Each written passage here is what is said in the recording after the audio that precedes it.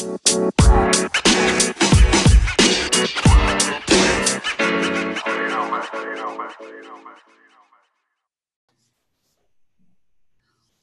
everybody. Thank you for joining me for another edition. Today, we have Devin Olivia here with us, and we're going to be talking, or rather, she's going to be educating us about domestic violence and really understanding terminology, the dynamics, and what employers should be doing during and post COVID-19. Devin, thank you so much for joining.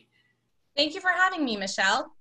So can you tell us why you started in this area, in this really is difficult, but it's very important work that you do? Yeah, absolutely. So I actually started volunteering in this field when I was a senior in high school. I wasn't even legally old enough yet to be working in a shelter, so my parents had to sign a waiver for me. And that was kind of my first real introduction to what this kind of work is, to some of the systemic barriers that survivors and their families encounter, and to the ways in which our society has been developed overall to create these social norms that allow for intimate partner violence and other forms of power-based violence to exist. So when I was an undergrad, I was studying criminal justice, and we had this speaker come in from this incredible team. She was a civilian that worked with the San Antonio Police Department on what they call the crisis response team. And that was my first introduction to what does this work actually look like day in and day out. It was a team of law enforcement and civilians that were responding in a collaborative way to survivors of intimate partner violence across the city, really with the purpose of connecting survivors to resources and to professionals that knew the unique safety considerations that intimate partner violence survivors were experiencing. Working in that particular system in law enforcement is incredibly difficult, especially coming in with an anti-oppression and a feminist framework. It's a system that historically has not responded effectively to the needs of marginalized communities. And it was my first introduction to what I call capacity building, where I was really engaging not just in working directly with survivors, but in helping police officers understand the dynamics of domestic violence, the dynamics of safety and safety planning, how to effectively convey some of these really fluid concepts, right? We respond to a case and there's not a visible injury. How do we still put into a report the idea of intimate partner violence? How do we write down what the coercive control tactics are and the safety implications? Really helping law enforcement understand the many ways in which survivors face tremendous barriers. With the things that we're seeing, for example, was really high level of burnout among police officers, just not understanding why they've been out to this house 6 times in the last 8 months and the person is still living with the person creating harm, and really helping them to understand kind of the systemic things that survivors are running up against, and really the importance of enabling and empowering survivors to make the choices that are best for them. And that was the moment that I kind of fell in love with that capacity building side of things, of what can I be doing as an advocate in these systems to transform the way the systems operate and the people within those systems so that they are responding safely and effectively and with compassion to survivors.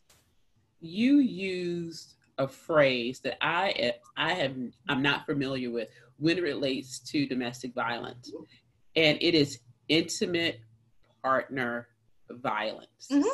So can you define that a bit more so we understand what that means? Yeah, so I'll start with the Centers for Disease Control's definition of intimate partner violence, which is an actual or threatened physical or sexual violence or psychological or emotional abuse directed towards a spouse, an ex-spouse, current or former boyfriend or girlfriend, or a current or former dating partner. So domestic violence is the word that was used early in the movement. There's been a shift over the course of time away from that particular word because the language to it implies that the partners live together. Often it implies that they're a married, heterosexual couple. Yes. And what that does is it leaves out these entire populations of people that still experience these dynamics of abuse, but aren't necessarily covered in that language. So intimate partner speaks to two or more people who have ever had an intimate relationship where dynamics of abuse are present. So now you're bringing in the LGBTQ plus community, and and how they are victims as well and had previously been eliminated by using what my generation knows and a few others know as domestic violence. So thank you so much for that clarification. When it comes specifically to women of color, what are some barriers they commonly encounter in IPV?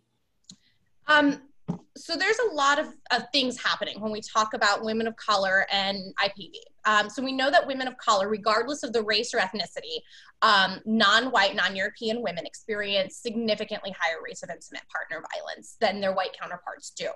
And there's a lot of reasons kind of behind that, including the ways in which colonialism and white supremacy have been forced into many of these communities, and that women of color have less access to resources.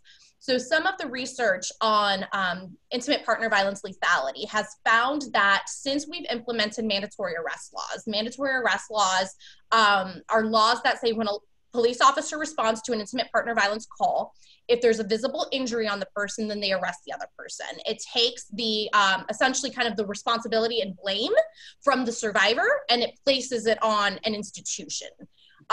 What they have found is that the rates of lethality and homicide for survivors has not significantly decreased with these. It has for perpetrators. And so when we kind of break down why is it that perpetrators, and specifically Black men, when compared with white men, are now facing lower rates of lethality from the partner that they've abused, what we're finding is that, shockingly enough, not shocking, that law enforcement were not supporting Black women calling in cases of intimate partner violence. A lot of this comes around the stereotypes that Black people are capable of handling more physical pain than non-Black people, that Black women are stronger and more resilient than non-Black women, and so they don't need somebody responding to help them. So that's one example of the ways that the stereotypes around Black communities and Black people have specifically harmed that community. We also know that some of the things, like we know intimate partner violence increases during the migration process from one country into the US. A lot of that is around social isolation. The more isolated a family is, the higher risk they are for experiencing intimate partner violence. We also know that things like medical care may not be accessible to many survivors, particularly if they don't have health care or if they're low income. Being able to just show up to a doctor to treat your injuries may not be as viable, which means that women of color who are more likely to have lower access to health care may also face longer term damage as a result of the abuse and the violence that they've experienced. We also know that things like obtaining restraining orders, successfully prosecuting a case, are going to be really challenging because of the racial and ethnic biases that judges are bringing into the courtroom and that attorneys are bringing into the courtroom, and kind of this idea of who the perfect victim is. And oftentimes women of color are not going to fall into that preconceived idea of who that perfect victim is. Okay. Those very, very interesting. And I can see that from my own personal experience. When you're talking about relationship between IPV and employment, so what should employers be looking for, and how can they potentially help their employees? Yeah, so I want to start with a little bit of kind of backstory of what does IPV in the workplace look like, right? We know that roughly 40% of people in the work field have experienced intimate partner violence that has impacted them at work in somehow. And often this is going to be in the forms of harassment and on-the-job stalking by their partner. We also know that 20% of workplace fatalities were the results of intimate partner violence, meaning that the person who was killed on the job, their partner came to work and harmed them, killed them, and potentially injured their colleagues as well. We know that women in the workplace, the number continues to increase, and many employers are not equipped for the unique needs that professional women have, including responding to intimate partner violence. And the relationship that a survivor has to employment can be really complicated. Employment may be used by the perpetrator to control the survivor as the sole income earner. It may be another one used where the perpetrator may be actively trying to interfere with their job so that they can't have financial sustainability and security independent of the person causing harm. So some of the things that employers might see would be what we call workplace disruptions. And so this would include kind of any behavior on the part of the person creating the harm that delays their partner from being able to show up to work on time. And they're often things that occur in the home. So prior COVID-19, this might be assaulting the partner so that they have injuries and have to call out of sick. During COVID-19, this could be things like refusing to parent or homeschool children while your partner is in a meeting or a conference call. It could be things like behaving in a threatening manner towards children or pets in the home so that the partner stays psychologically distracted, trying to manage the risk in the household of more vulnerable household members. It could be things like hiding their computer or their charger or their cell phone so that they can't communicate with colleagues and literally sign into work that day. It could be things like creating chaos in the background so that the partner is distracted, humiliated, and is put in a position where they're forced to sign off for the day. Other behaviors may include on-the-job harassment and stalking. So if we have essential personnel who have to say, for example, go to a hospital because they're a nurse or they're a doctor. This could be a partner stalking or threatening them. It could be a partner who refuses to let them sleep in the home for fear of bringing in COVID-19. It could be a partner that is creating disruptions that diverts their workday so they can't show up.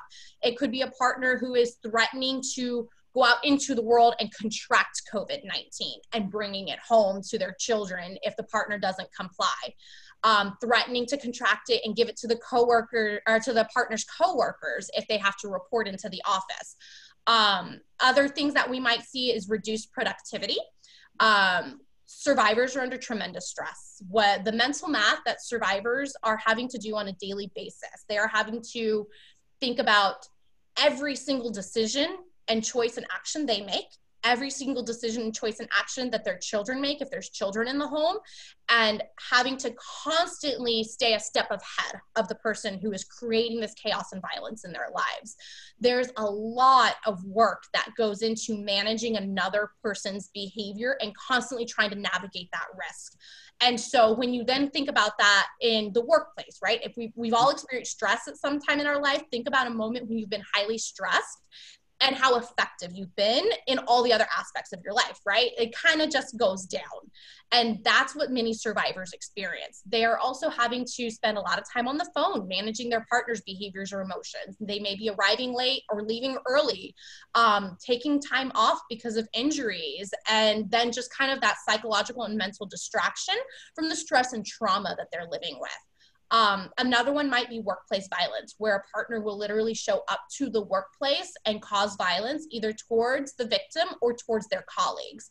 And then another big one that I think many employers may underestimate is the medical, administrative, and liability costs. Employers are responsible for ensuring that any hazards that may be likely to cause serious harm or death to their employees while at work are addressed proactively. Intimate partner violence is one of those hazards. We also know that survivors have increased absenteeism, tardiness, and turnover. It is incredibly difficult for a survivor to maintain employment with a company, and that has major implications. Turnover is expensive, and so if we can reduce turnover by supporting survivors, it's in the best interest of both the survivor and the company.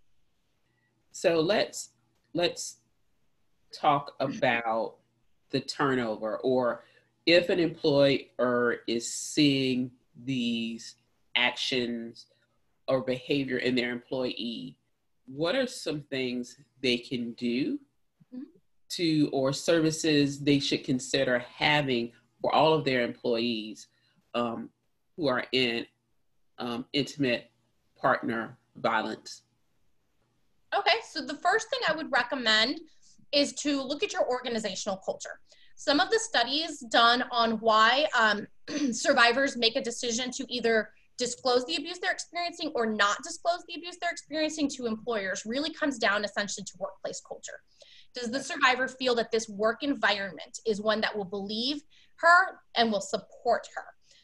Two of the biggest reasons that survivors choose to not disclose is a belief that it's a private matter and a belief that it's an embarrassing or shameful thing.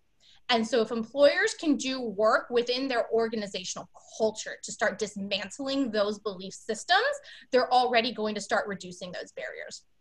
Survivors are also more likely to disclose if they have a colleague or a supervisor that they trust.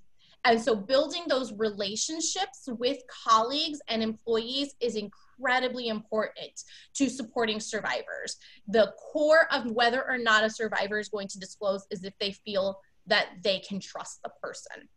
I would also recommend employers look at their intimate partner violence policy. Many employers do not have a policy. They are not equipped for this. And what that results in is a punitive or reactive response because they weren't prepared. Yeah. And with a policy in place, it will provide that framework to help support a survivor in a collaborative, survivor-centered way that keeps everybody in the workplace safe. And in that policy, one of the important things is a requirement to safety plan. And so safety planning is something that all domestic violence professionals or intimate partner violence professionals are familiar with. And essentially, it's a tool, it's an informal tool around what can we do to increase safety and manage risk.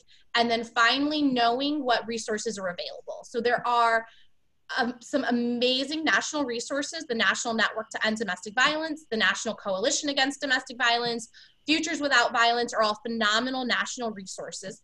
Every single state has a coalition dedicated to intimate partner violence. And so employers can look up intimate partner violence or domestic violence state coalition and find resources. And then there are also local domestic violence programs that are always more than willing to provide resources, technical assistance, and training to allied professionals wanting to support survivors. Okay. Thank you for that. I want to ask a question, this particular question, because of the belief that I hear often. And I want to know, what are some other common myths about IPV that you've heard and you continue to hear that employers really need to be aware of? Okay. So I think in the workplace, one of the big ones is that educated professional women don't experience IPV. What we know is that IPV cuts across racial, religious, economic lines. And we know that women on either extreme of the spectrum for education are at higher risk, meaning women who haven't finished high school are at highest risk, and women with 2 masters or more are at highest risk. Wow. And kind of when we think about that initially, we're like, well, wait, because wouldn't more education mean more resources and more finances? But if we kind of break down what's the root cause of intimate partner violence, the root cause of intimate partner violence is gender-based oppression.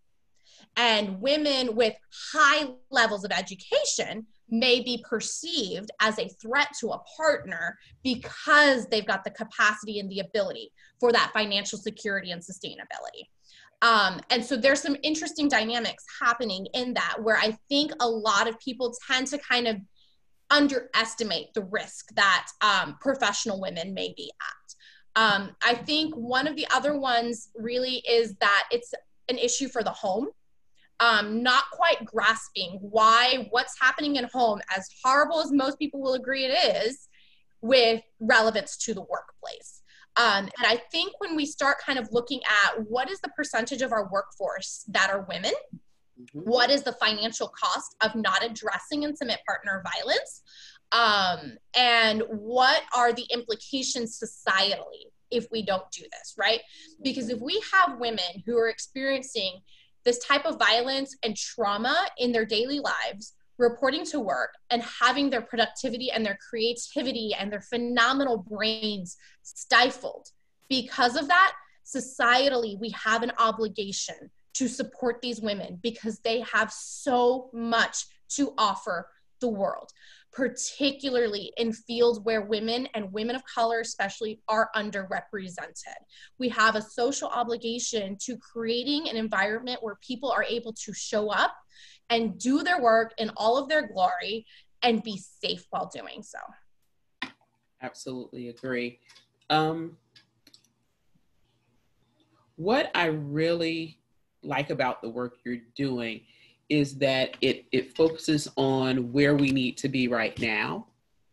It also focuses on where employers should be focusing their efforts and where they can get resources. Mm-hmm. But I also want to talk about, you talked about the importance of employers making it part of the policy.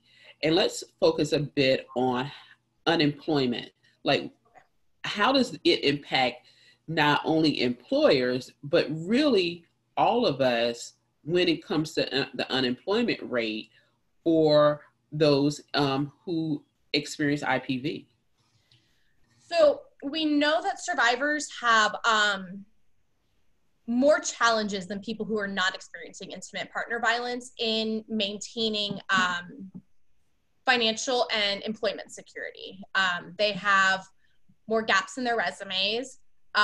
They may have higher rates of termination if employers are not understanding the dynamics that are present. They may have higher rates of leaving employment if it becomes too unsafe to work. And that alone is going to translate to years and years and years of lost income and lost professional growth. We also know that the vast majority of women who are experiencing homelessness are homeless as a result of intimate partner violence. It is the leading cause of homelessness among women. And many of these women also have children who are now also experiencing homelessness. And our social safety network is not designed in a way that is going to help kind of launch a survivor into that financial sustainability and security if she doesn't have access to other types of resources. If we break it down a little further and also look at the income gap, right? We know white women make 77 cents to every dollar a white man makes. We know that Black women make, I believe it's 65 cents, and Latinas 46 cents. I may be slightly off on the numbers, but for Black and Latina and Indigenous women, those numbers are even lower than what white women are making, which means that Black, Indigenous, and women of color are already going to be uniquely vulnerable to any kind of financial crisis or instability in their life.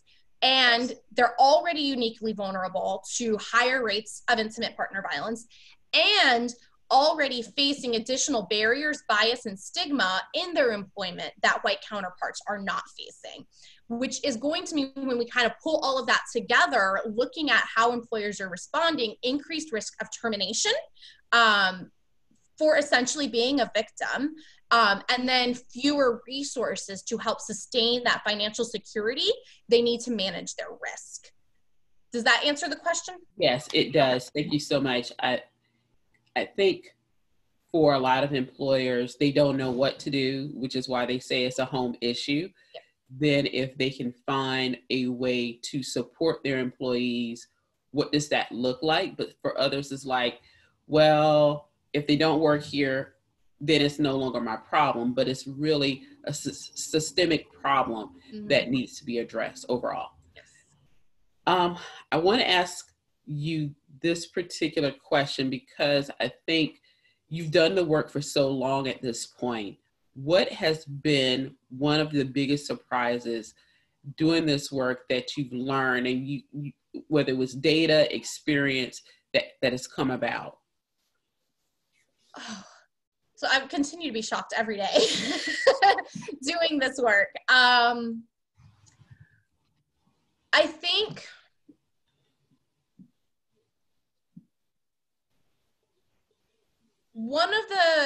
I'm going to go with a positive. One of the biggest kind of heartwarming surprises I've run into is the real belief that I think people want to do the right thing. People want to help and support each other. And the challenge is often around just not knowing how to do that. And when people are empowered to be able to do that, they can do incredible things for their community. In my experience working with some of these systems where I've stepped in and I'm like, I don't know why I'm here. I don't know if I can do anything that's going to be able to make someone's life better or their experience simply navigating the system better. I have always been pleasantly surprised to find allies and rock stars and amazing humans who are genuinely dedicated to building a safer world for everybody. And the challenge that they often simply run into is just not knowing how to kind of channel that energy into something productive. And so I think when we can equip people with knowledge and resources and allies and partners and experts and kind of pull it together in this really collaborative, multidisciplinary way where we're valuing everybody's expertise and input and the lived experiences of survivors who have actually gone through this and centering their voices, we're able to really transform the way we understand intimate partner violence and the way systems are responding to survivors and victims. Thank you. I like the way you selected something positive. I absolutely agree. We often just want to know how to do it. We have the compassion, the empathy, and we're compelled to step in. We just want to know what are the steps. So, Devin, how can people reach out to you? How can they contact you or connect with you? So they can follow me on Instagram at Rojas, that's spelled Rojas, the color red in Spanish, _consulting.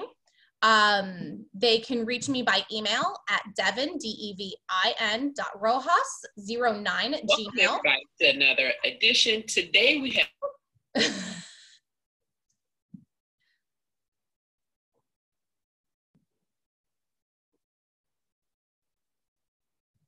Your mute is on. So Devin, where can people find you? How can they connect with you? So they can follow me a couple of different ways. I am on Instagram at Rojas, spelled Rojas, like the color red in Spanish, _consulting. They can reach me by email at Devin, DEVIN.Rojas, ROJAS09 @gmail. And they can also find me on my website, www.rojasconsulting.org. Thank you so much for joining us today. This has been a fantastic conversation that is not had enough. I definitely think we should do something a little bit later, maybe help employers. I would love that, to pull some resources together, some workshops. Yes. Exactly. So everybody stay tuned. We will be in touch, and I hope you're having a great day. You too. Thank you, Michelle.